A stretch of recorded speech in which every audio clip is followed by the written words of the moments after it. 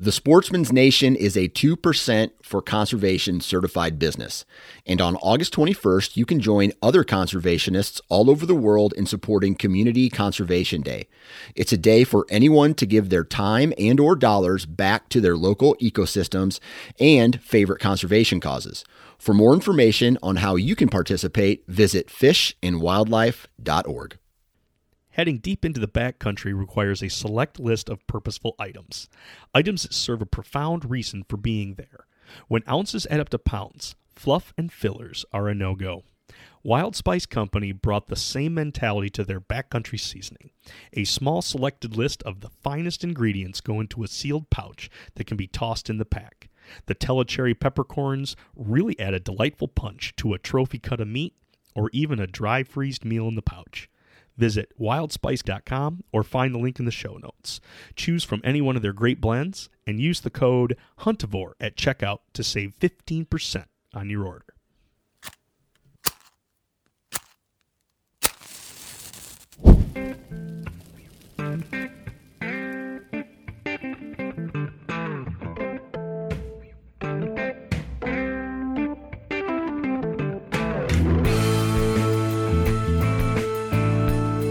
Welcome to the Huntivore Podcast, powered by Sportsman's Nation, where we celebrate the hunting and fishing lifestyle through the utilization and consumption of our wild game.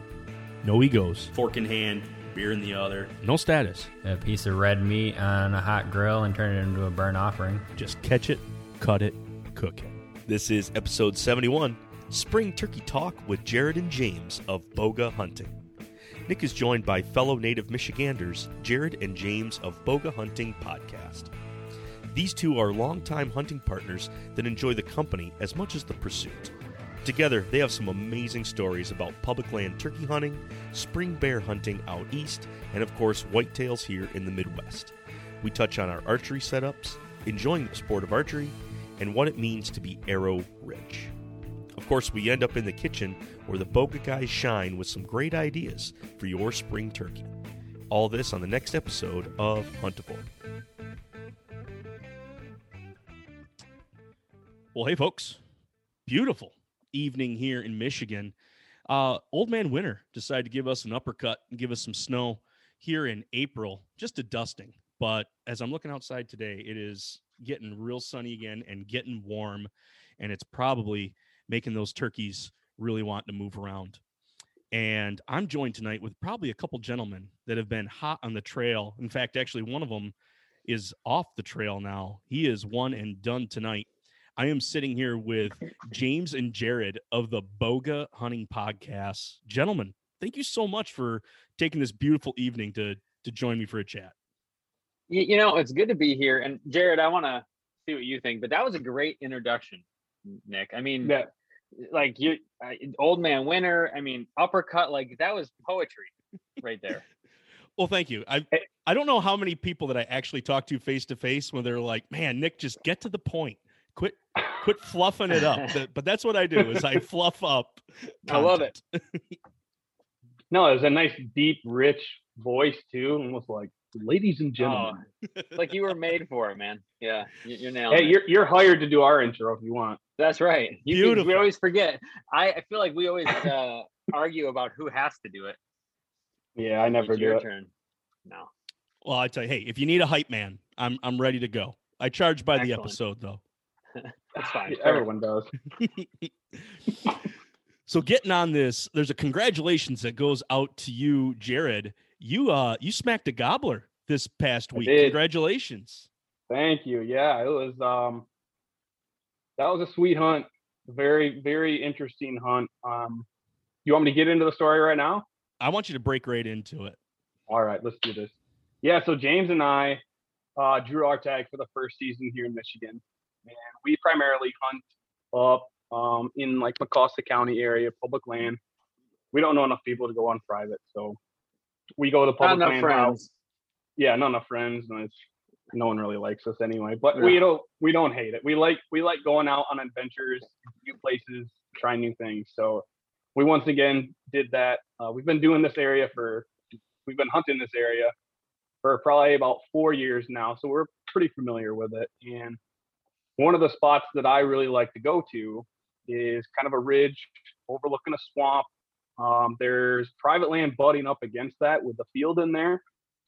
So it just holds turkeys every year, and we're able to just, we can put them to bed on the roost at night. We know exactly where they are. I've got a tree that I'll go to that's almost foolproof. I've shot 2 turkeys out of there, missed one. It's bulletproof. So we camped out there. I went to that tree on the first morning, and probably within 40 minutes of me being there, there was a tom, I don't know, 25 yards off behind me, just barking at me. That was the old Tom, right? That was the old one. Yeah, I'm guessing he was a dominant 3-year-old, just the way he was acting. Because I had done a fly down cackle, and I'm guessing he had quick scurried over to check to see if he could round that hen back up with his other hens, because he ran in, checked the decoys, and then just ran right off. But he wasn't spooked at all. So he was actually henned up probably 60 yards behind me after a little while. So I'm kind of like creeping around behind the tree. I'm going to get it ready for a shot. Maybe I can pull off that miracle 50-yard bow kill on a turkey. But lo and behold, off to my side, a group of jakes come in and cut my probably within 5 yards and kind of just circle around my tree and then start messing around with my decoys for a little bit. So I'm pinned, can't move, can't do anything. And they kind of get a little bit spooked because I was at that point moving a little bit. And so they're letting out some putts, just kind of getting a little jittery. So they kind of just took off a little bit more. So I was like, crap, that was my only opportunity this morning. So I kind of sat back down, kind of rethought my plan. I let off another call, like a couple yelps. And lo and behold, another turkey answered in a different direction. So I was like, all right, sweet. I've got my camera ready to go. I'm going to hit record. And I look at the camera and the batteries are completely dead. Even though they were charged up the day before, somehow the cold just zaps them. So if you ever try recording your hunts, make sure you've got backup batteries and they're staying warm. I tell you, I can only handle one thing at a time. I'm a one-task specialist. Like when you throw in videoing and trying to hunt, like I feel like I'm still having a hard enough time hunting, but now to take on that challenge of being able to video, it takes a special kind of mind to be able to do that. It is. You gotta multitask. And this was my first time actually trying to film a hunt. So I'm sitting here, fidgeting around, locking it in place, trying to zoom in and whatnot. But good thing the batteries died, because I wouldn't have time to. Then you wouldn't have to worry about it now. I'm like, all right, sweet. Now I can just hunt.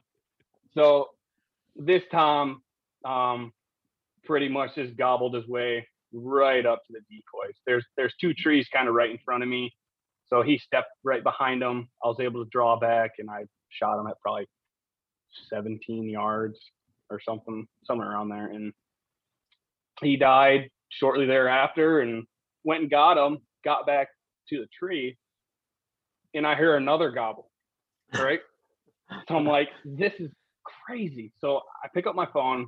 I call James. I'm like, hey, dude, where you at? He's like, oh, I'm sitting over here, but I don't hear anything. What's going on with you? I'm like, I just shot one, but I've got another gobble. So you need to get your butt over here real quick. And he's probably like 2 miles away. So he gets all this stuff together, and he runs, what, a mile, did you say? So a mile. I ran a mile to my car, because we're basically on opposite ends of this 2 roads that kind of intersect the power lines that kind of go through. And so we found some great hunting spots there. He goes to one spot that, it's historically been amazing. In my other spot, it was kind of by a gas line, which was great. But he calls me. He's like, hey, man, you need to get over here.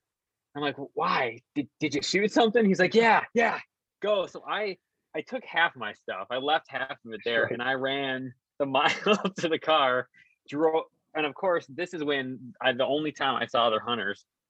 I don't know if I told you this, Jared. They stopped me, and they're trying to talk to me about where they're seeing birds. And I'm like, yeah. That's why it took so long?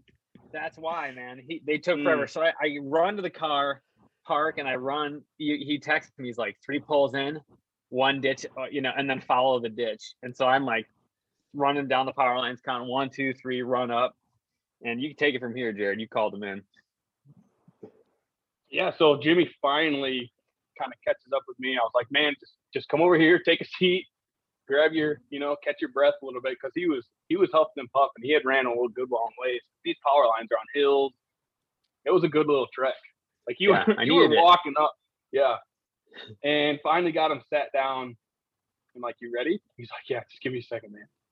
So he's sitting there. I let off a call, and lo and behold, this Tom answers again. So after probably a couple of minutes, we got him within 45, 50 yards. Yeah. Again. Oh my God. 40 yards.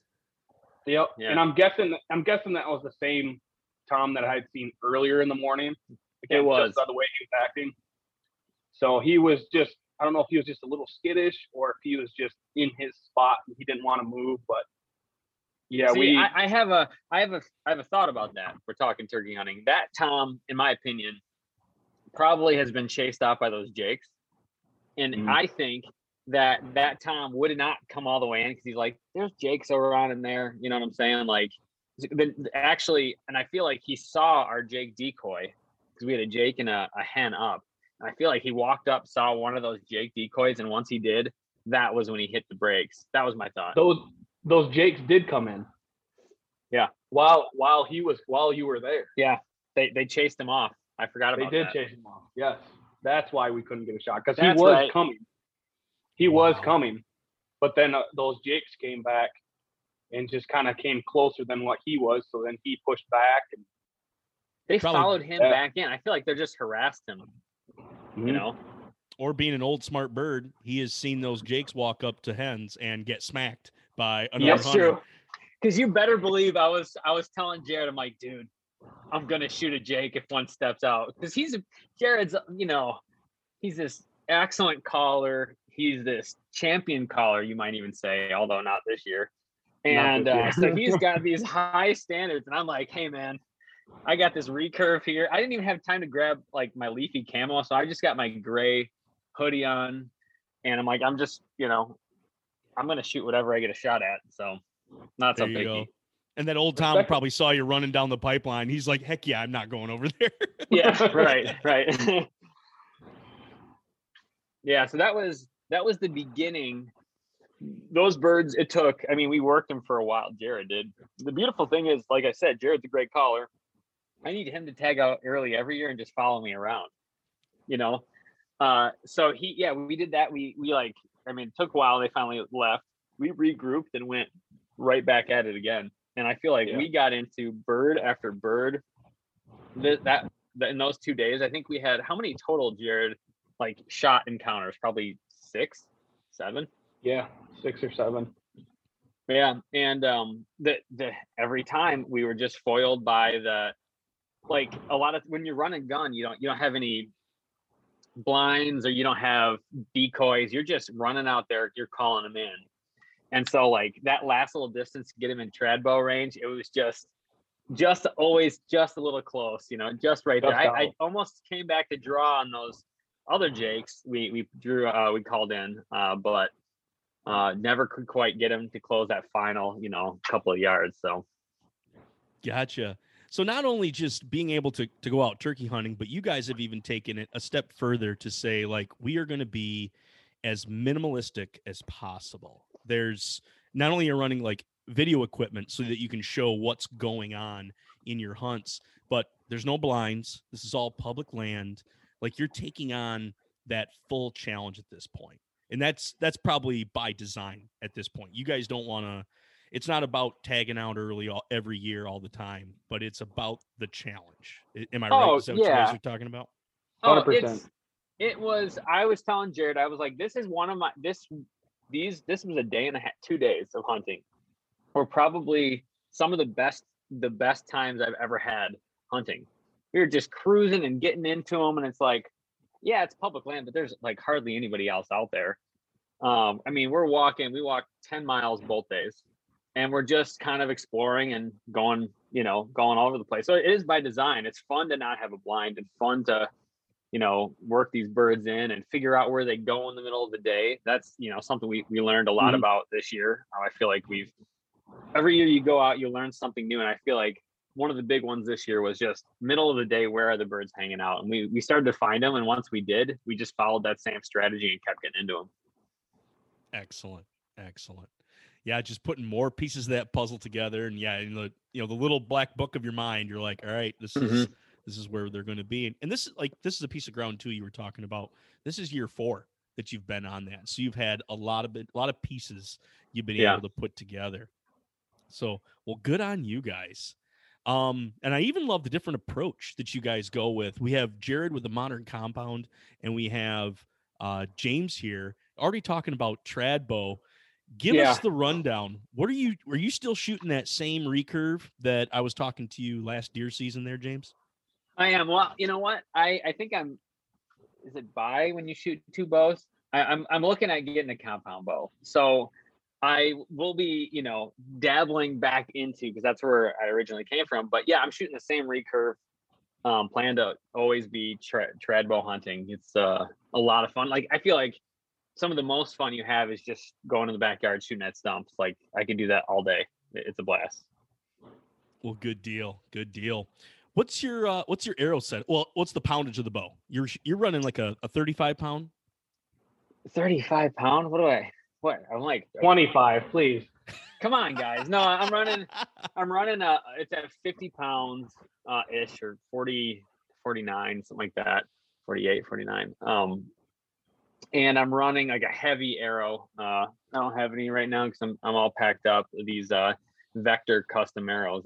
Cool company. You give them the specs of your bow, and they build these arrows out with their computer program, and they've been shooting great. Have had them for 2 years. So nice and heavy arrow, fixed blade, obviously broadhead. I'm in the market right now. I'm looking at new broadheads for the year. I don't have one that I've picked yet. I've been actually looking at for the compound for sure, doing those mega meets, Jared.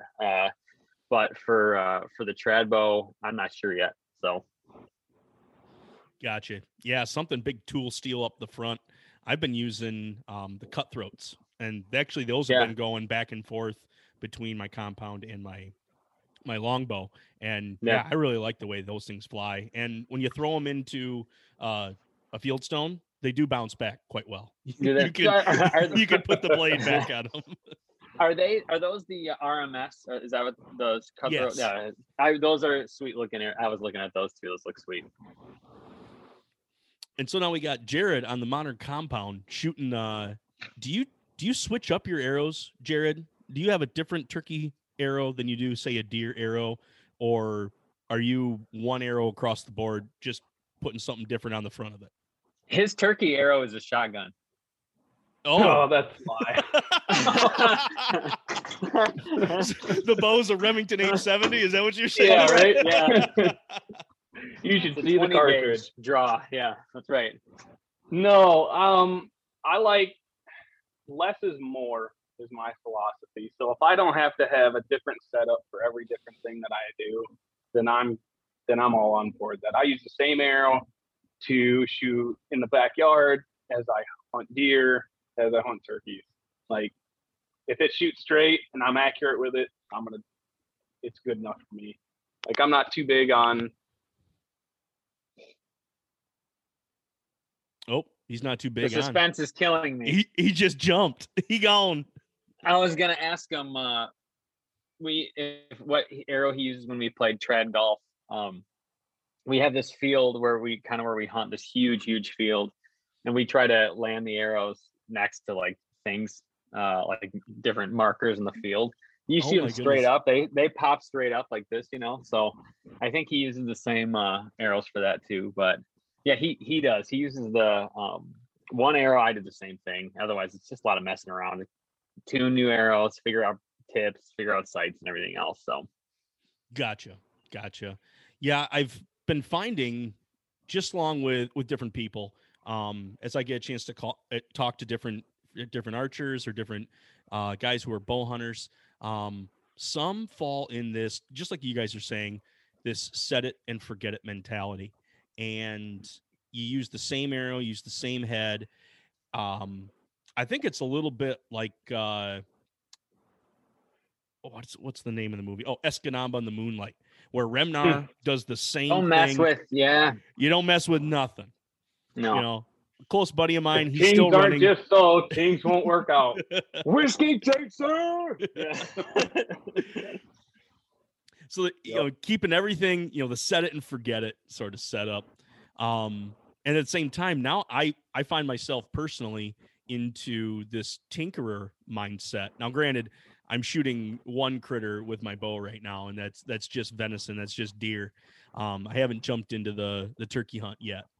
But you know, I have my deer hunting arrow, and with as much effort and sentimental and actual money into those arrows, I'm like, man, I don't want to just sling these around the other 3/4 part of the year. I don't want to break these arrows. There's a lot of money into this setup. There is. You know, granted, like the first year that I made them, like, yeah, that was the real hit to the pocketbook. But then, like, each year that I don't have to change that initial setup, you know, it just saves me from having to buy more broadheads. It saves me from having to buy new arrows. So actually, this year I went and bought basically arrows that I will be able to fling around. So when I go to tack, I'm going to have zero sentimental attachment to any of these arrows. That's great. They're out of the Meyer bin. You know. Yeah. Well, I did get them from Easton, but I went because I want to use them for paper too. And instead of going micro diameter and missing the 5 line or missing the 10 line, I want to start breaking that. So I went back to standard at least. So I got those Easton 6.5s, and they're not as beefy as say my hunting setup, but at the same time, like I'm just poking foam, I'm just poking paper with these things. So I find myself now having to like adjust the rest and then like put a marker, take a picture, and then like save that data aside so I don't forget about it. Yeah, I feel like the arrow is the currency of the archery world. You know, you're either arrow rich or you're arrow poor, and there's a caste system. You know, this is serious business, and some people, you know, look down on other people based on how many arrows they have. I've seen Jared look down at me many times for what I believe he's. Well, I can just say it, he's arrow rich. I think Jared, even after this weekend, you're still arrow rich, right? I'm probably on the top 2%. Wow, you're not a 1% arrows. No, I'm not there yet. Well, we're the 99. We're coming for you. We're coming for you. We want your inserts. We want your knocks. Yeah, man. I'm gonna march in New York City and protest. Yeah, it's fun. It's funny though, like, because to be honest, I feel like the value of an arrow has at times affected my shooting. Like sometimes I'm convinced that the struggles I've had in the past with target panic have actually come from the fact that I'm always so like anxious about losing an arrow. Or my thing was I was always scared to sail it off the back. I must have done it once or something right off the back of the target. You know, it shoots up. And from then on, I just could not get my pin to set on. I really think it's fear of being arrow poor is what caused it. I'm totally serious. I feel like that was behind it. No, I get you. I've already mentioned this tack a couple times, alluding to the Total Archery Challenge. And in Michigan, it's up in Boyne. It's on the Boyne Mountain Ski Hill. Boyne Mountain, and just an absolute riot. And the very first year, I think I went with 12 of, and those were my hunting arrows. Those were my everything arrows. And I think I walked back with 1 out of that dozen. That hurts, man. But at the same time, we show up and we get to the practice range and we're looking at each other like, where's the closer bags? Like all of our pins went to 40. And where's the ladies tee? Where's the ladies tee? We had no idea what we got ourselves into. What course did you shoot? We did that very first year. We started with the locals course, and we felt like champions. We felt like, oh yeah, we got this. Then we went later in the afternoon. We went to the mountain course, the mountain ops course, and a lot of up and downs. We lost a few there. Then we did the next day. We went to, at that point, it was called the Yeti, which was, it's still there. Yep, I think they still have the Yeti course there. The first shot was over water at 75 yards, and we look at each other. We actually let a group go past because we couldn't figure out who was going to be the first one to lose an arrow because we were all like, we don't know what to do on this one. Yeah. Aim high, play the win. Yeah, exactly right. We just raised up and sent it out.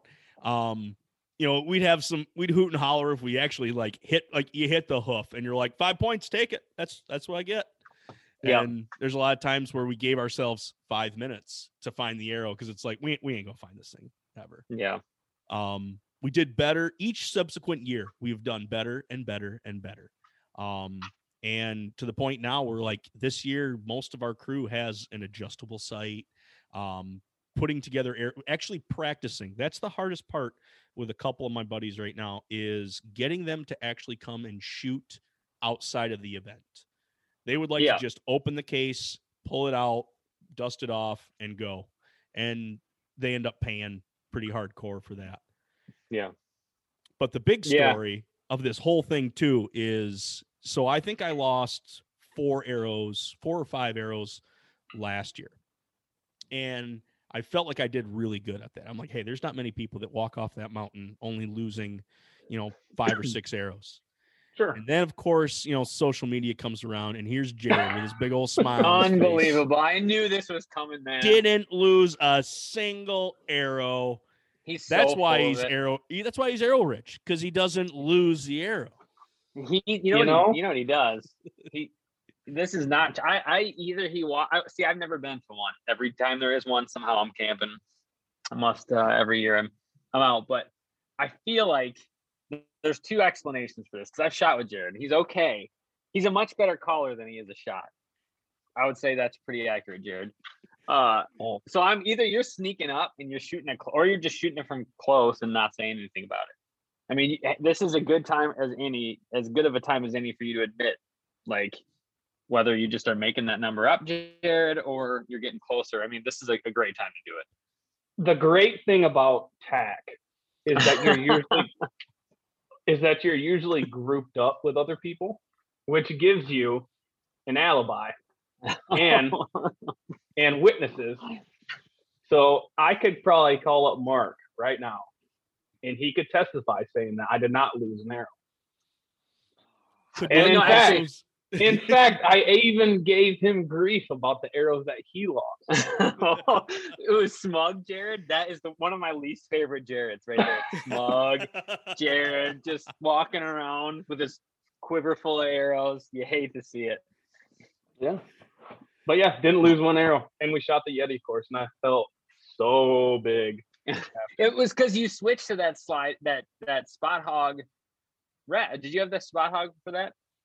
I did. I had the 3-pin, and it's adjustable. So I did the typical 20, 30, 40, but then I made my bottom pin a floater.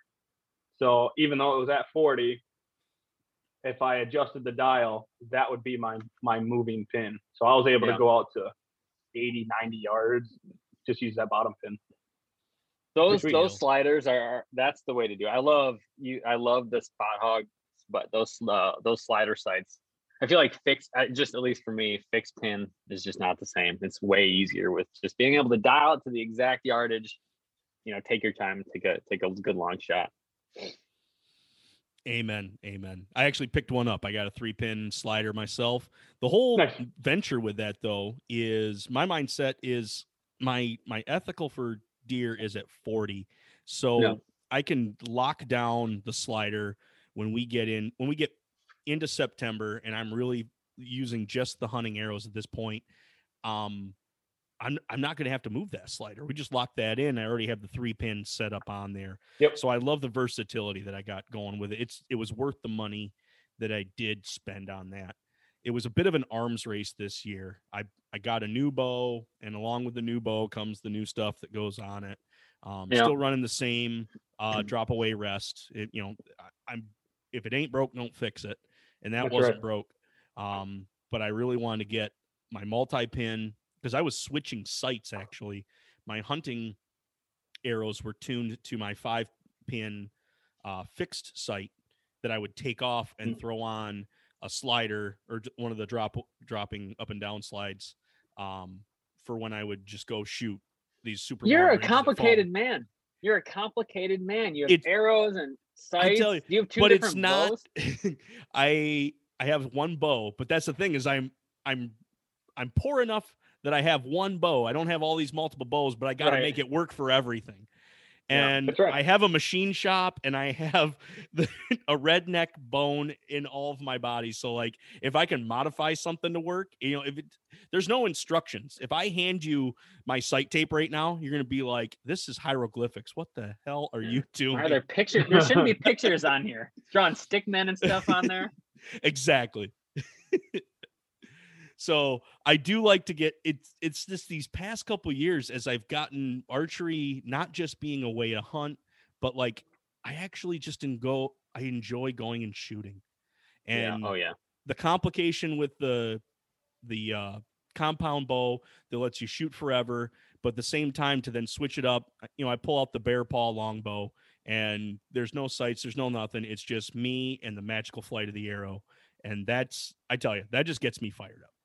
Yeah. I feel like I could I've spent most of my life compound, last 3.5 years, with either a longbow or recurve. And I feel like it's more fun to shoot a recurve for a longer time. Like I could shoot a compound bow for half an hour and I'm done, but I could take my recurve and just shoot and shoot and shoot and never gets tired of like shooting at different things and seeing, far shots and so on, because, you're not breaking arrows if you're sending into the leaves or whatever, even if you hit a rock. I have these, I don't have one right here, but kind of these rubber tips, those blunt tips and I've hit so many rocks with one of them that the metal behind it wore through the rubber, but the arrows don't break and it's just a lot of fun to do. So. Well, good deal. I am going to take like a hard transition. We've been talking a lot about archery. We've been talking a lot about slinging arrows and enjoying not only our pursuit of the outdoors, but just our pursuit of the means of take. And this is not to downplay anybody that's a good rifle shot or who's just an absolute whiz at being able to sling the front end of that shotgun around. I mean, that takes effort and practice. And I see these guys out at the Sportsman's Club that, when they're shooting skeet, it's like they can't miss at all. And It's just amazing how it's an extension of themselves where you start to blur that line between gun and guy, where now his eye is just fixated on that barrel and it can just send out the shot right where it needs to be. And I think that's it's a dynamic thing that we enjoy our means of take, because then when we transition to when we do take the animal, we're practiced. It's something that we're not having to be thinking about. We've taken the effort that it is to make this an ethical shot. At that point, it's almost a done deal. When Jared has that turkey come in at 17, it's not one of those things where he's like, oh, I hope this hits. It's an absolute, he's in, he's done. I hope he gets into that range, but once he's into that range, that's that bubble of sureness that you have, that when you have that confidence, you can execute that shot. And I think that's a real thing that as hunters and sportsmen, that we really do become fluent in our equipment. Yeah. It's I to me, it's just half the fun, like to go out and practice and just figure it's a discipline, and getting into a discipline in one area of your life has a great impact on the rest of your life. So I would agree. That's like some of my favorite. I mean, you spend more time in the year shooting your bow than you actually do shooting at an animal or even hunting a lot of the time. So you better enjoy it if you're an archer. Otherwise, there's just a lot of work for just a small amount of, actual use. So. Amen. Mm-hmm. So I'll start with James. We were just here with James here a second ago. James, why is wild game so important to you?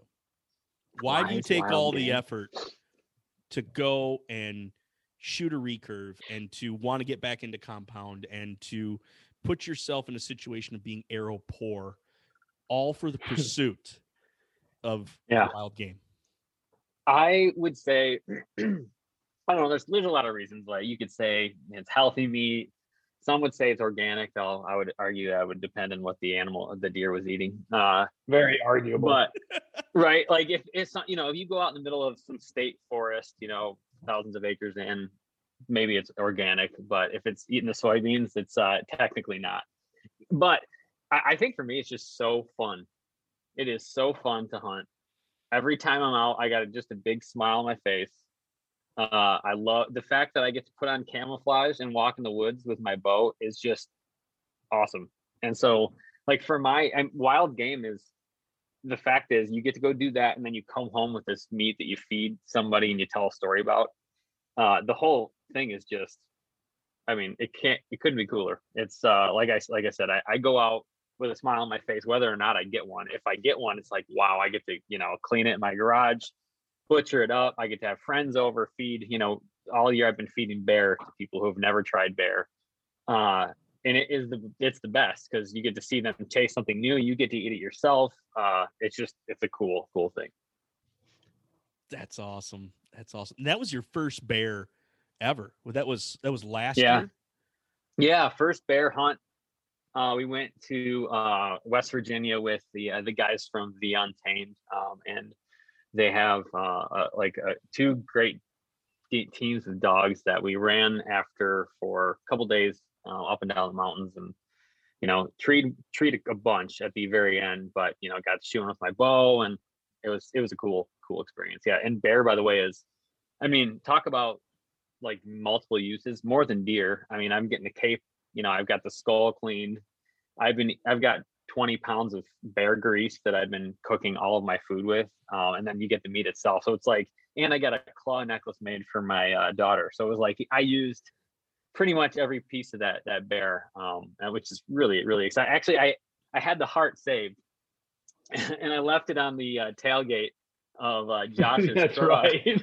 Josh's truck. No. So Josh from the Untamed was giving me so much crap. He's like, why do you want the heart, man? Like, why do you want the heart? I'm like, I love to eat. The heart is a great cut. My daughter loves it. I'd be thrilled to eat and try like the heart of something new. And lo and behold, I left it right in that crevice on his tailgate. And I feel like he texted us way later. It's like, hey man, it's one of y'all left the heart, back here. And so, yeah, it was just great experience. Bear hunting at like Appalachian stuff. And, these guys that have been doing it for generations with these dogs that I feel like Josh and Kirk like their dogs more than like 98% of the people that they meet. It was a cool experience. That's awesome. That's awesome. Mm-hmm. We're going to break into talk about bear here in just a minute, but I do want to jump over then to Jared now. Jared, why is it that you take all the effort to harvest your own protein? I mean, D&W is just a little bit of ways away from you. Meyer, now, since since that food shortage all has gone to the wayside, we now have meat on the shelves. Why do you pursue protein of the wild sense? Yeah, kind of like what James was saying too. I mean, I could go on and on about clean eating, providing to the family, but to me, I love the tradition of hunting, but also just the chess match in this, just that pursuit of that animal. Like it is most of the time, it's a very smart animal. When I'm hunting deer, but especially whitetail bucks, that's a smart animal. They know a lot of what's going on, and you have to be on top of your game with almost everything that you're doing in order to harvest him, so that if you are successful in harvesting an animal, it just makes that end product 10 times better. Like you enjoy that kill, or at least you enjoy the end product so much more than going to the store and just buying something off the shelf. Like you put in hours through the summer practicing, like we just talked about, and then you're putting hours out in the woods, studying the land and working up on your woodsmanship to finally outsmart that animal. And it's just more enjoyable, and you appreciate that protein a lot more. You know what, Jared, when you said that brings a good point up. I feel like a person's answer to that question and will really be a good indicator as to whether or not they're a good hunting partner. So if like your reasons why you want to do it match up with somebody else's, you end up getting along pretty well in the woods. So Jared and I we've hunted together since before we could drive. And I think that we kind of share that. Like, I want to get out there. I want to learn the woods. I want to learn the animal. Like I don't know. And the fact that that's matched up has meant that we've gotten to spend a lot more time together, because it's easier for me to go out with you than somebody who's got a totally different approach to why they hunt and what they're interested in when they're out there, whether that's like, they're into hunting ranches or fenced areas or, whatever the thing that they're into is. I feel like if those things mesh, you get a good hunting partner too. Mm-hmm. Amen. I love that you guys are talking about that too, that a lot of times hunting becomes this solo event that I got to go out, I got to figure this out, I got to do this, I got to do this. Whereas I think you guys have brought a dynamic too, where it's like you talk about this idea that when I go hunting, I'm not only in pursuit of this animal, I'm not only in relationship with the environment, but I'm continuing to deepen my relationship with someone who I hunt with all the time. Like, this is my right-hand man, or, for ladies out there, this is my right-hand woman, that we're out here together to pursue this. And there's a shared achievement when, even though Jared got that bird that morning, like, James, you were so much a part of that story. Like, it was like almost so close to being 2 birds down on an opening morning. What an epic story. Even in you had one into 40, like, it was almost there. Like, that just enriches the whole experience at that point. I would have shot that with a compound bow. I just want to throw that out there. we were you would have thrown a 40-yard shot out on a tom. Oh yeah. Oh, that was my first tom. My first turkey that I shot was a 40-yard bomb on a turkey, again with Jared. You're right. I mean, there's the companionship. There's also like just this romantic thing about hunting, right? Like, I thought you were going somewhere else with that. Well, we do hold a lot of watch it. When I say romantic, I mean like adventure, right? Anybody who's never hunted, but you want to get a good sense of what it's like, go read Teddy Roosevelt talking about his hunting trips, like what are the hunts of a ranchman, or wild hunts of a ranchman. It's a book he's written. He tells these little short stories of just his pursuit of a mule deer or whatever, and he talks about the exploring things and seeing things and all the things he encounters, and it's just like he hits it. I feel like he nails it, because it's just like it paints this picture of this amazing adventure that you get to go on. You get to see these beautiful sights. You get to be challenged. You get to be outside. You get all these things, and it creates this romantic, no homo, Jared, romantic like experience. It's really cool.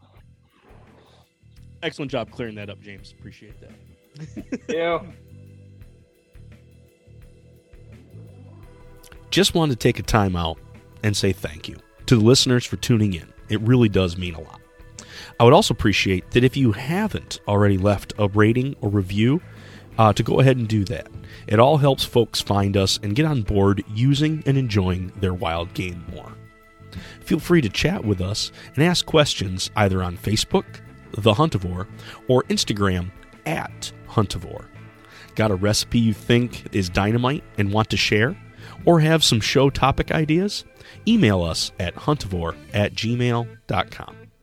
For even more hunting and fishing podcasts by real, relatable sportsmen, head over to Sportsman's Nation Podcast Network, which happens to be a 2% for conservation company, who give 1% of their earnings and 1% of their time helping out the wildlife and wild places we all love. Now, back to the show.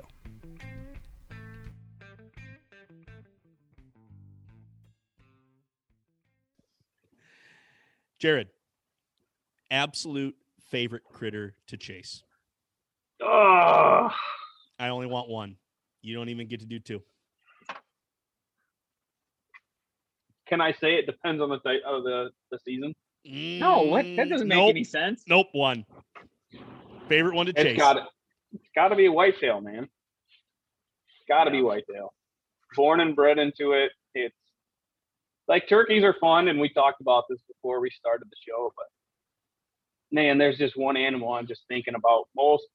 Like even when we were out turkey hunting, it's like, oh, there's a rub. Oh, look at this. Like, we could totally sit up here in the fall. It's like I'm always snapping back to deer hunting, like even while we're turkey hunting. So it's got to be deer hunting. The whitetail, nice. Yep. Jared, did the bear change what your favorite critter is to chase, or are you still a whitetail man? I'm still a whitetail man. Were you asking me or asking Jim? Sorry, I meant James. Did I say Jared? Yeah, there you man. go. Yeah. Yeah. I No, I'm that following that. That makes no. Now I'm getting no. So I'll say this: I have been bitten by the bear bug, and I want to do a lot of bear hunting. It was, like I said, just eating it.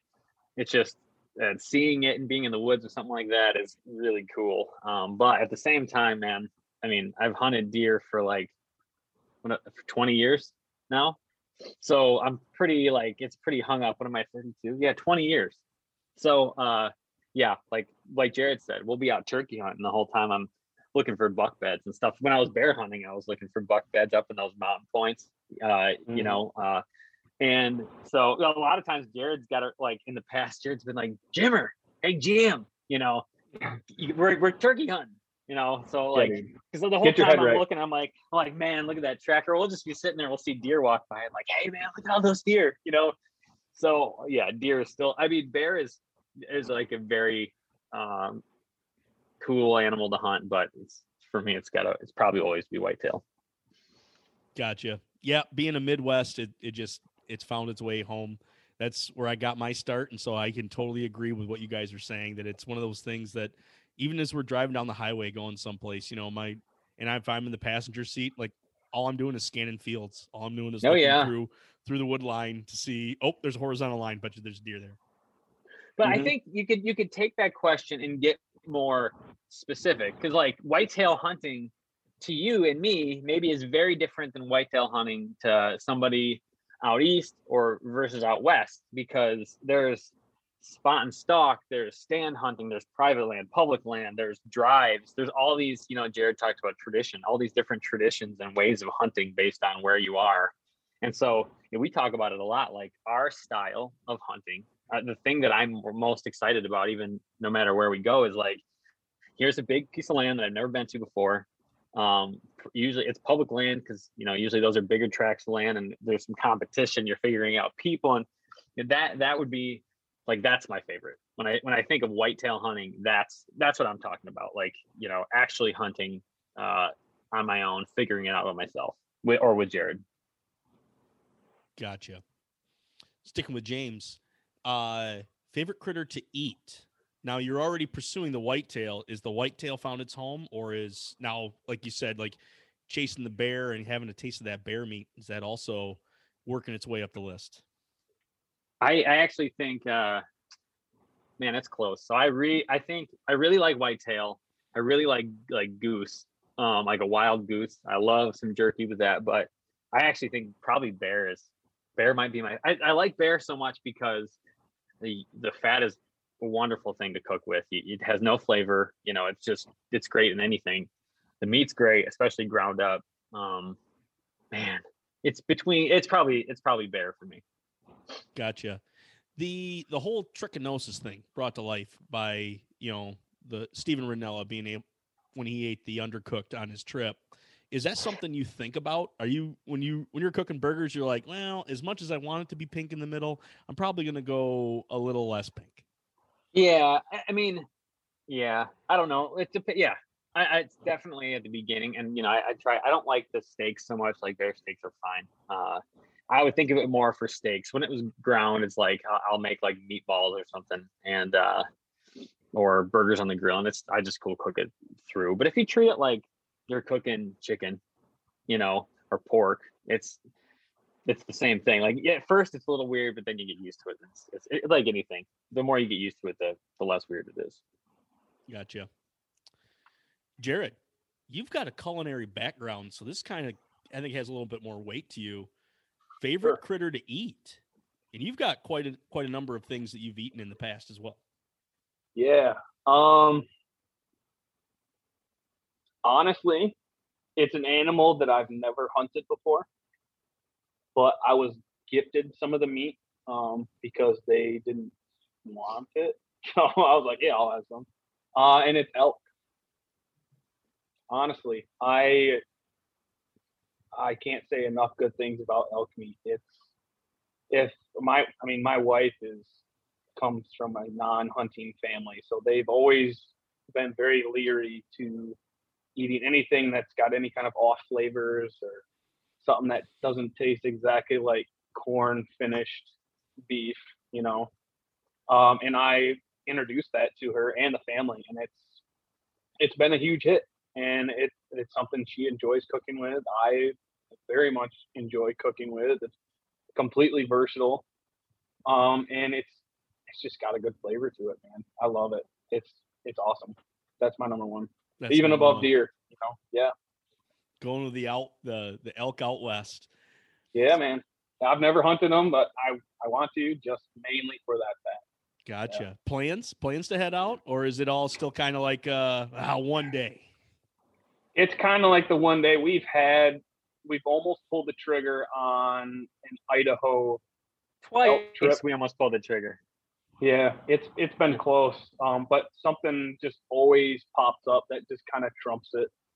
Logistically, we can do it. I don't know if they still do, but one good thing about Idaho is they offer a veterans discount, and so since I'm a veteran, like we can get a pretty good discount on an elk tag out there, so that helped a lot. But like I said, during planning, it's like, all right, we're gonna do this. Let's pull the trigger on, I don't know, getting the plane ticket or whatever, and then something's like, oh, dude, we should go hunt bears with these guys down in West Virginia, or let's go to Wisconsin. We got the hookup over there. We can go get on these deer. It's like, all right, cool, let's do that. So it's always there on the back burner simmering, and one of these days, I mean, we've got a ton of contacts from people out west now. It'd be very easy for us to get out there and do it. It's just time and logistics, man. I tell you, as family men, I totally get the idea that, there's things that are always there. And then like with you, like opportunity, it's so much easier just to head to Wisconsin, or even just to jump, not, a quarter of the way across the country to West Virginia is to go way out to Idaho. And let's say you bring something down. Now, how are you going to get that sucker back? Like it's such a logistics thing that, the hunt is awesome, but now not only the real work of having to butcher the animal happens, but now you have to get that sucker either in a truck or on a plane or something. My wife's gynecologist, crazy, but anyway, he's a big mountain goat guy, and went out, actually had the hunt of a lifetime, got a mountain goat, got it on the plane, came back, and they lost his cooler, and it went all the way to New York. He was supposed to get off in Michigan, lost the cooler. They found it, called him, said, hey, we're going to try and get it to you. Best we can do is like 2-night. It's got to go one other stop, and then it can make it there. He got to the airport and had the cooler sitting there, and he moved it, and you could just hear the sloshing of all the melted in there. He's like, he goes, I wanted to throw up. He goes, I was so mad. I lost basically my whole mountain goat right there, the meat wise. He had the hide. I think he had brought home a couple cuts frozen in his carry-on, so I think he still had some of either the tenderloins or the backstrap. But to just be like, he just had to throw it out. He was just devastated by it. Did he want to throw up because he lost it, or because of the smell?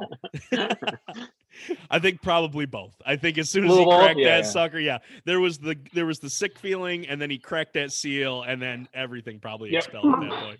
And the man's got kind of a tough job at that same time. So he's seen some things, man. Yeah, he's seen some things. Oh no, I won't go there.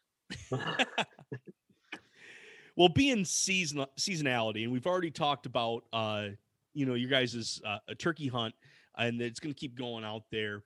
Turkey offers, I think, an awesome, unique flavor profile that the bird itself is almost two critters in one. You've got the breast that's all white meat that is basically a powerhouse. At that point, it's all fast twitch muscle that sucker needs to get in the air, or it needs to like slow itself down from coming out of a tree. So there's just this fast twitch muscle that's all in there. These big breast lobes that you want to cook like fast, or pound it thin and then add some flavor to it. But at the same time, on the other end of that bird, it's like super dark meat, and a lot of that dark meat, it's almost like trapped flavor at that point, that you're going to get a lot of flavor out of those leg quarters if you keep those. But at the same time, there's a bit of like trying to understand what that animal has to do. So when you got your Tom, Jared, were you most excited for the white meat, or are you one that likes to play with a little bit more of the flavor? Yeah, it's going to have texture, it's going to be a little more chewy, or do you like to go after the dark meat side of that Tom? So this year's Tom, I wanted to utilize as much as I could, because of last year. Last year actually was my first turkey ever. And so I just took the breast. I'm like, you know what? I'm not going to deal with anything else. And then after kind of listening to a lot of different people hear about, the great things that you can do with all these useful parts of the turkey to make these different dishes, I'm like, oh, I'm going to keep as much as I can. But then even after this year, I'm like, shh, I didn't get the neck. I didn't grab the wings. I didn't grab, this, that, and the other. But I grabbed the breast to utilize in the dishes that I've used in the past. And then this year I actually kept the legs, because I'm going to be trying a low and slow method. There's a way that I cook a deer shoulder that is just knock your socks off.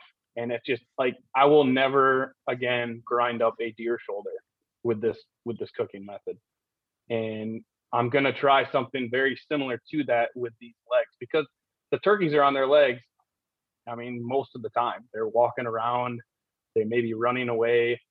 So I'm guessing that this type of meat is going to be a little bit more tougher.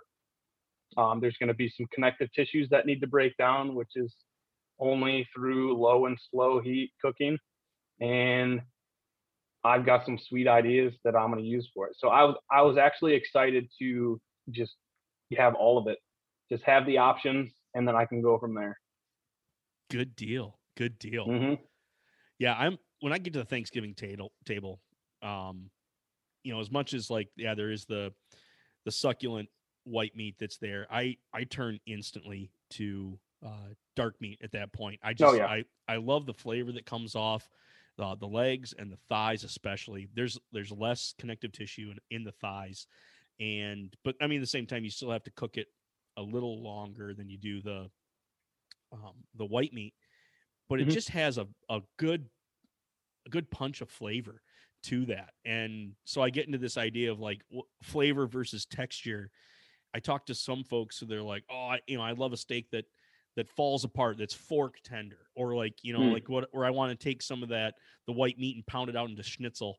Schnitzel's awesome. It's great. It has its place. And, by no means I say I wouldn't want a piece of that.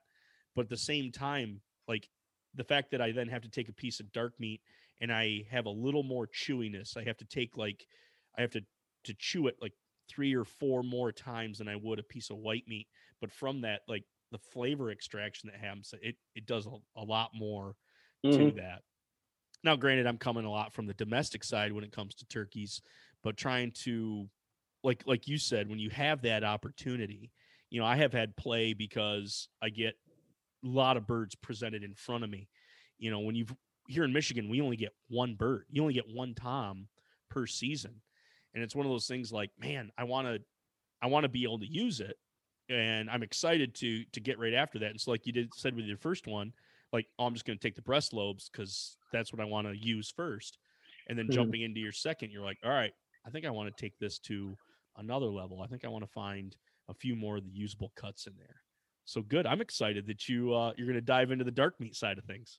Yeah, I mean, I'm the same way as you. When there's a bird on the table, you guys can have the breast. Like, give me the legs. I'm all dark meat. So, like this year, I'm pumped to make something with these turkey legs. Like, it's going to be a fun experience, and I'm hoping that we can make it work. Jimmy, did you? Oh yeah, you didn't get a turkey. Sorry. No, that's not a dig. That's not a dig. That's not a dig. That's not a dig. I thought you had got, like, when you had gotten your turkey. Yeah. Back in the day, what did you keep from that? I don't even remember. The last time I shot a turkey, I did the legs and the breasts. I tried just like a regular, like, baking the breast just to see, and it was fine. I'm not a big white meat guy. Like, it's fine. You know, if I'm eating white meat, I'd rather have it in like like fajitas or something. And that's what I ended up doing with it. Cut it thin, made fajitas out of it, grilled it. But I grilled one of the turkey legs. Actually, we grilled it out in the woods with ramps that we found and stuff, which was great. And the other one I slow cooked. I'm slow cooking stuff with a bunch of connective tissue. I love that, like, almost like sticky, chewy, like what you get with any roast or anything like that. Just all that stuff breaking down. So that's the way that I did that last one. My hope was this year I wanted to make sausage. I forgot where I heard this. They're like, try making sausage a year. That way you can at least, like, enjoy your turkey for more than like a meal and a half. Like, it will last you for a while because you'll eat just a sausage or two. So that was my hope for this year, but didn't get it done. Yeah, the effort and the weight, or the bounty that you take from a turkey, it's tough because you got one. So I like that idea you're saying of, like, trying to make the bird last more than just one or two meals, or at least a week at that point. You cook a whole breast lobe, and, well, shoot, I got to eat that sucker because I don't want it to go bad. I don't want to waste this thing. So now it's turkey sandwich. You have a Sunday meal, but now at the same time, well, it's turkey sandwiches for the rest of the week. Don't get me wrong. I'll eat a turkey sandwich every day of the week, and you of all people, yeah, you right, you. Yeah. But at the same time, like, to be able to, like you said, break that sucker down into, you know what, I don't have to have this all in one sitting or all in 1 week, but put some of those sausages away and to be able to have those on a special occasion. So I like that mentality. Nice, James. I haven't tried it yet, so it could suck, but that was my idea. It was a thought that I heard from somewhere else, so I'll take all the credit for that idea for sure. Well, good deal. Back to Jared. The heart, liver, gizzard, the insides. Didn't mess with it this year. Tried it out this year. No, not this year. Usually, I'll try everything once. I've never tried a turkey heart. I do like chicken gizzards. But it was just, I don't know if we were just in the mindset like, hey, we got to clean this thing up and get back out there, and I just missed a whole bunch. But it was just, I think it just happened so quick that right now, thinking about it, it's like, yeah, I missed a ton of opportunity that I could have kept on this bird, but yeah. Well, at the same time, again, it comes back to it. You got one. You got one heart that you can't share it with anybody. It's going to be literally a treat for you. And,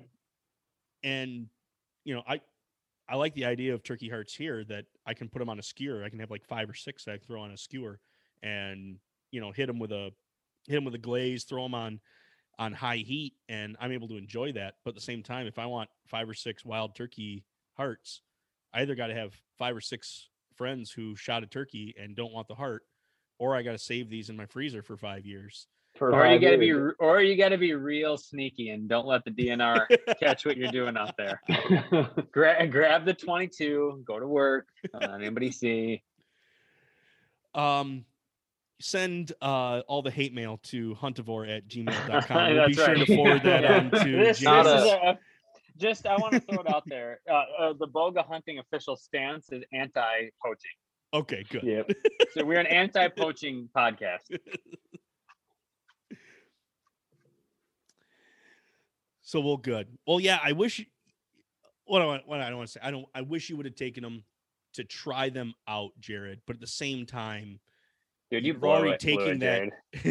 You're already taking the effort on the dark meat. So that's already something new that you're going on. And I think that's anything that we can ask of hunters, that it's not, I mean, you can always easily go that, oh, you could have used this one more thing, or come on, James, why don't you keep the wing feathers of your turkey that you're going to get and then make for quills for writing letters. Or you could, you could go that far too and do the quills and letters. I was thinking make fletchings. That's better for your arrows. You're going to get arrow rich just by making them yourself. That's true. Very good point. Or send them over to Vector. They can then they'll punch them for you. That's right. They'll figure that out for me. Hey Isaac, fix this. Yeah, that's right. I need arrows. Here's some feathers. So no, I am very, what do I want to say? I'm very excited that you guys are taking that extra step in not only pursuing the animal, like at that same, it's the chess match that drives you, but at the same time, that chess match doesn't end, that you're still continuing, they're still learning on new pieces of that animal that you get. You know, Jared learning about the shoulder from a deer and then being able to be like, you know what, I bet you I could translate this into a drumstick on a turkey. Like, that's real chess match going on right there. So hats off to you. Thank you. Yeah, it's gonna be, I'll definitely be sharing it on social. So, and it worked on the bear. Yeah, it did. Yeah, it's a pretty foolproof plan, man. It's anything can go in there and it works. It's just good. It's a good recipe, and I'm excited for it. That's all I can say. I'm ready. Well, good deal. Just got to do it now. They're in the freezer, so. Well, hey, we have got to the crescendo of our episode here. We're at the 2-dish breakdown. Okay. This is where I give you guys a scenario, and you got to break down what exactly you're going to do with this scenario. How are you going to cook it up? What are you going to use? Do you have a marinade or a brine that you're going to bring to the table, and if you're willing to share that at that point? So we're all about sharing ideas here at Huntivore. So I'm going to throw this one out to, we'll start with James on this one. We're going to go with a wild turkey dish. Maybe talk about those sausages. Do you have a game plan for the sausage, or do you want to just jump into something different on a wild turkey dish? Oh man. So you know what? Now I'm going to say something different now. Because of a Christmas present that I got this year. I got a like one of those meat slicers, you know, so I can get like nice, and I'm making like a cold cut. I'm like smoking that turkey, and I'm gonna thinly slice it. I make my own aioli, so I'm gonna make some like nice thick aioli to go on there. I pickle onions a lot too, so throw some pickled onions on there. I don't eat bread, because you know that gluten and stuff, you know, it's bad for you, and it gives me the poops. But I'm throwing it on lettuce and with some pickled onions and some aioli, and I feel like that'd be pretty good smoked. Obviously smoked, if I didn't say. Nice. What wood are you using? So I've messed around with a lot. I like a hickory, or like a you know, I just feel like that it's pretty good all around. That's usually what I pick. Is that right? I mean, Nick, you know more about cooking. Am I doing the right thing by picking hickory? Is that correct? Oh, I did. I was giving you some praise over here as I didn't know if you'd see it on the Zoom meeting here. Yeah, I'm seeing it. Yeah, hickory I really love the flavor of it. It really has like it's a mild nuttiness that, I mean, if you end up using a specific wood long enough, you start to pick out things from it. And I think just because it was the first bag that I kept grabbing, like hickory, I could really get some awesome flavor out of, both even on the venison side, but then even on turkey. If I'm using that on the PK, I really like a hickory chip on those. Apple and pecan and peach wood, you know, the fruit woods, I'm still playing with a little bit more. Yeah. I really do like those, but at the same time, I mean, they work with just about everything. If you go with an apple or if you go with a peach, like you can't go wrong. I'm currently playing with mulberry. I took a mulberry tree down in my backyard, and so I've bucked that up, and I took the branches and actually then made those into small sections, and I'll actually take a piece of. I don't have the chips off them. I need to rent a chipper and then run some of those through there to get the chips off it. But I'm using mulberry hunk, and that's my next wood that I'm working on as far as like what that's going to be really playing with. But as far as can hickory, you make that in? Can you make that into pellets for me though? Can you make that into those little pellets? Because I want to try that. They don't really sell mulberry, pellets. They don't sell it anywhere. It's one of those things. I'll work on a pellet idea. You might have to jump over to the chip side. I can definitely make you the chips, or I can get you the hunk. Good. I might have to chew up a bunch of the mulberry and then like spread it out, pushing let it dehydrate. Yeah. Like squeezing it. We'll see if I can make that work. That might take a little redneck ingenuity. I got the shot. That's right. We'll see what we can do. Well, good. A turkey, a smoked turkey sandwich, homemade aioli. Anything fancy going in the aioli, or is it just going to be straight up? I like to put honey. I like a sweeter aioli. I'll have to put some honey in there. And for a while I was making it like putting some like more spicy seasoning in there, some like cayenne and stuff. I had the spicy mix that I use. That was pretty good. But other than that, like maybe just straight down the fairway, your classic aioli. Maybe I'm just saying that because that sounds pretty good to eat right now, but that's my answer. A sandwich with aioli and pickled onions on a lettuce wrap. A breast lobe dedicated to cold cuts. I like it. That's right. I like it. Where are you going, Jared? Explain more about this leg. You've been really beating around the edges on this recipe. Sure. I know that you keep your secrets. That's fine. But you got to tell us a little bit more. You kept mentioning this cooking method. Like, lead us into this method. Yeah, so it's basically a low and slow braising, right? So anything that's tough, if you braise it long enough, it's gonna be fork tender and stinking delicious. So what I'll typically do, and what I'll probably do with these legs, is whenever I smoke something, I've tried all the different seasonings and rubs and you name it, but it always comes down to my favorite is simply salt, pepper, garlic in equal portions. So coarse salt, coarse ground pepper, and granulated garlic, not garlic powder. Everyone's got to remember that. Mm-hmm. So if you mix equal parts of those and dust it over your meat and into the smoker, I'm telling you, it's simple and it's going to be the best flavor that you've ever had. I feel like some of those other rubs that have very fine particles in them, and it just kind of almost cakes the meat a little bit, and you don't get that good smoke penetration that way. Where if you have a more coarse grind, you just get a little bit more smoke penetration. At least that's what I found, and that's what I enjoy. So I'm gonna dust those things with a little bit of SPG. I'm gonna probably smoke them till they're maybe 2-3 hours, and then I'm gonna put them in like an aluminum pan with maybe this time last time I did a darker beer with my venison shoulder. I did a darker beer. This one I might do a little lighter one just for a little bit of moisture, and you get a little bit of that's Coors Heavy versus Coors Light, right? That's what you're talking. Light and dark beer. No, I actually, believe it or not, for the deer shoulder, I actually dumped the KBS in. Whoa. Yeah, dropping a KBS onto that. Yep. That's an expensive.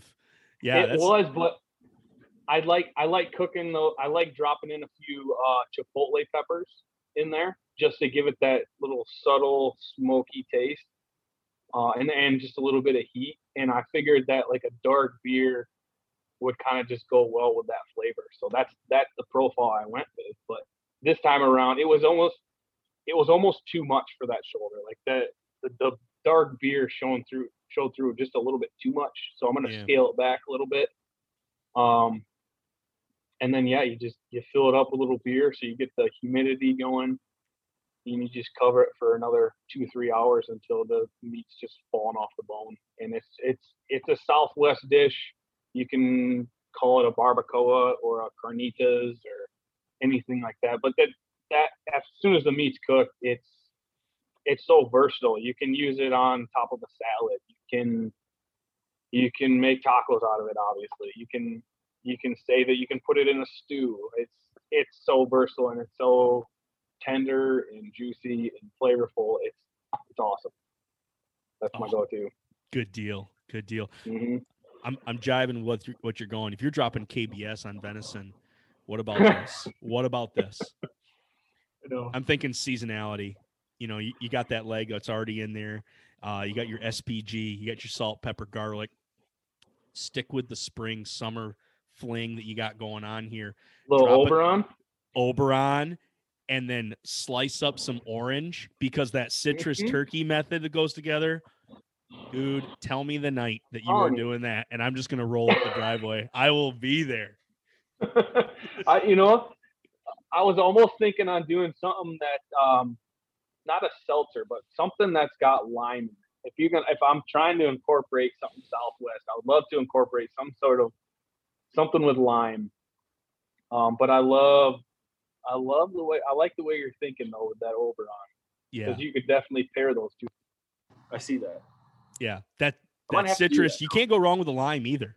A Bud Light lime, though, I don't think it has that much flair, where I think the Oberon would definitely be a good kick. I mean, yes, there's wheat in it, so James can't have it. So, sorry. Man. It's just going to be one of those things you got to watch us eat. Yeah. Don't mind me. I'm just watching you chew. All right. Well, hey, that was the easy. That was the softball pitch. Now we've got the high heat. And this one, I got some mail in here from all the haters, James. All the people that on your social media, when you shot that bear, man, they wag the finger at you. And they're mad. So they're going to stick you with an arrow. You are done. You are done tomorrow. There were some of those. There were some people not thrilled about that. I happened, as I was getting ready for this episode, I was like, oh, I'm going to go through the Bowga thing and, just kind of see some of these highlights. And you know what? That whole don't read the comments thing, I was like, well, it's not my page. I'm going to go read through these comments. And yeah, man, they were throwing some shade your way. I apologize for them. Well, there was one that was like, oh, your arrow wasn't tuned. I'm like, you know what? Like, I have dogs like howling all around me, like 8 people watching me, and I'm shooting a bear out of a tree. Like, yeah, you know what? Like, it didn't come out of the bow clean. The arrow was admittedly of like a finicky tune. So just get that out of the way, because I did read the comments too. But yeah, that or people were pretty upset just about shooting a bear and showing it. Like, because I showed the arrow like going in. We kind of talked about it going into it. But yeah, so you're saying, say they found me, they're gonna string me up and I'm picking my last meal. Is that where you're going with this? They've given you at least your last human right of your last meal. Yeah. So well, I know exactly what I'm gonna do. I'm gonna stick it back to him. My last meal is eating the bear. Like, I did all. I'm dying for it. I might as well eat the thing. So I'm gonna say, what I did. I'm in my garage right now. I took the front shoulder and I hung it for like a couple weeks, and it was perfect temperature out for it. And then I did the barbacoa recipe, that Jared's saying, really simple, a little south of the border flavor to it. And man, that was fall off the bone, fantastic. Like, kind of like waxy a little bit in your mouth, but like in a good way. Not like sometimes venison can kind of like coat your mouth. And it was delicious. It was good. I brought it to a family party, like an extended family party, and it went so fast. That would be my last meal. And again, half of it because it's delicious, half because I got to stick it to the people that are killing me for shooting a bear. Well, hey, I liked it. What are you siding that with? You going with some mashed potatoes on that? If we're going to go, total comfort food on this, you going mashed potatoes? You doing just a green? What are you doing? Well, I'm dying anyway, so I'm going to have some gluten. And I'm doing tacos, man. I'm doing little flour tortillas, spreading it on with some cream cheese. I'll probably get some fresh salsa on there, and take it south of the border. Who does not like food from that area of the world? I don't know anybody. And I feel like that's a great last meal, and I'll fart my way to the electric chair or however they decide to put me down. Good call. I'm a big fan of the, you know what, if I'm getting killed for it, I might as well finish it off. I like it. That's right. I like it. Jared, sorry, you're an accomplice. They're stringing you up too. Oh, man, What is your last meal that you're going to have this evening? I told you before we started recording. I know you're torn, but you get one more. Yeah, dude, just pick, man. You're gonna die. I'm sticking with my guns, and I am going with a Chicago style deep dish pizza. You're not. I thought this was wild game. Had to be wild game focused, or is it just anything? Is it? It is, but we're gonna get you. We're gonna talk about this because at the same time, you're buying your time here. You know, if they're gonna string you up for putting an animal down, like now they have to put this pizza together. So, in this pizza, are you going a pepperoni? Are you going a sausage? Lay out to me what this deep dish is gonna look like. Are we going venison burger that's going to be into sausage? Is that where we're going to go with this? Yeah, let's do that. I like that approach. You know what? We're gonna make some bear sausage. Actually, for the bear. We're gonna have some. Actually, no. Let me rephrase that. We're gonna have some bear ham. Ooh. Yep. We're gonna have some chunks of bear ham. We're gonna have some venison sausage. And then we're gonna have some sort of, if it's doable, a turkey pepperoni. Wow, just throwing everything in the kitchen sink. Yep. And then of course pizza. I've got to have my veggies on there. I gotta have onions, green pepper. And about an inch of cheese. You need like an inch layer of cheese on there, or are you a thin boy? Thin cheese. More the merrier, man. Oh yeah. Some mozz. Provolone. I love it. Yes, sir. You're thinking like Chicago pizza and oven grinder style, like that thick deep. Yeah, like it almost looks like an upside down mushroom cap. Yeah. Yeah, or like lasagna, basically. Yeah. Yeah. Like thick wall crust, like something you almost gotta eat with a fork. Yeah, dude, just give it to me. Give it to me dirty. All right, ad-libbing. I'm in the cell next to you for some odd reason, and I throw out some ideas. So I went to a dinner that Hank Shaw was putting on when he did his Upland Bird and Turkey book. And so he's there just talking and doing his thing, but then the chefs in the back of this restaurant, they're basically flipping through his book, and they've sourced a lot of this stuff out so that they present basically these dishes that he's talking about. And the dessert piece actually came out, and you really like that Southwest bit. They had this like chocolate mousse, this dark chocolate mousse, but then they had a piece of, oh my gosh, I'm blanking on it, what it's called, but they usually make it out of pork. But anyway, they took the turkey skin and they laid that out on a hot skillet, and they took another one and sandwiched it between, and they basically rendered out the turkey fat, and then it seared the skin itself, and it turned it into this chip. And so they hit it with every bit of hot spice that they could on. I think there was probably chipotle, there was cayenne, because it had the spice in it, but the mix of that, like a crackling. Mousse, yeah, crackling. That's what I'm trying to crackling. think of. That's so what they I basically made turkey crackling, but to take that skin off a wild turkey and just make that into crackling with whatever little, you might have to splash the bear fat in there and then sandwich it in, but to make that crackling and just crumble that over the top of this pizza we're talking about. Ooh.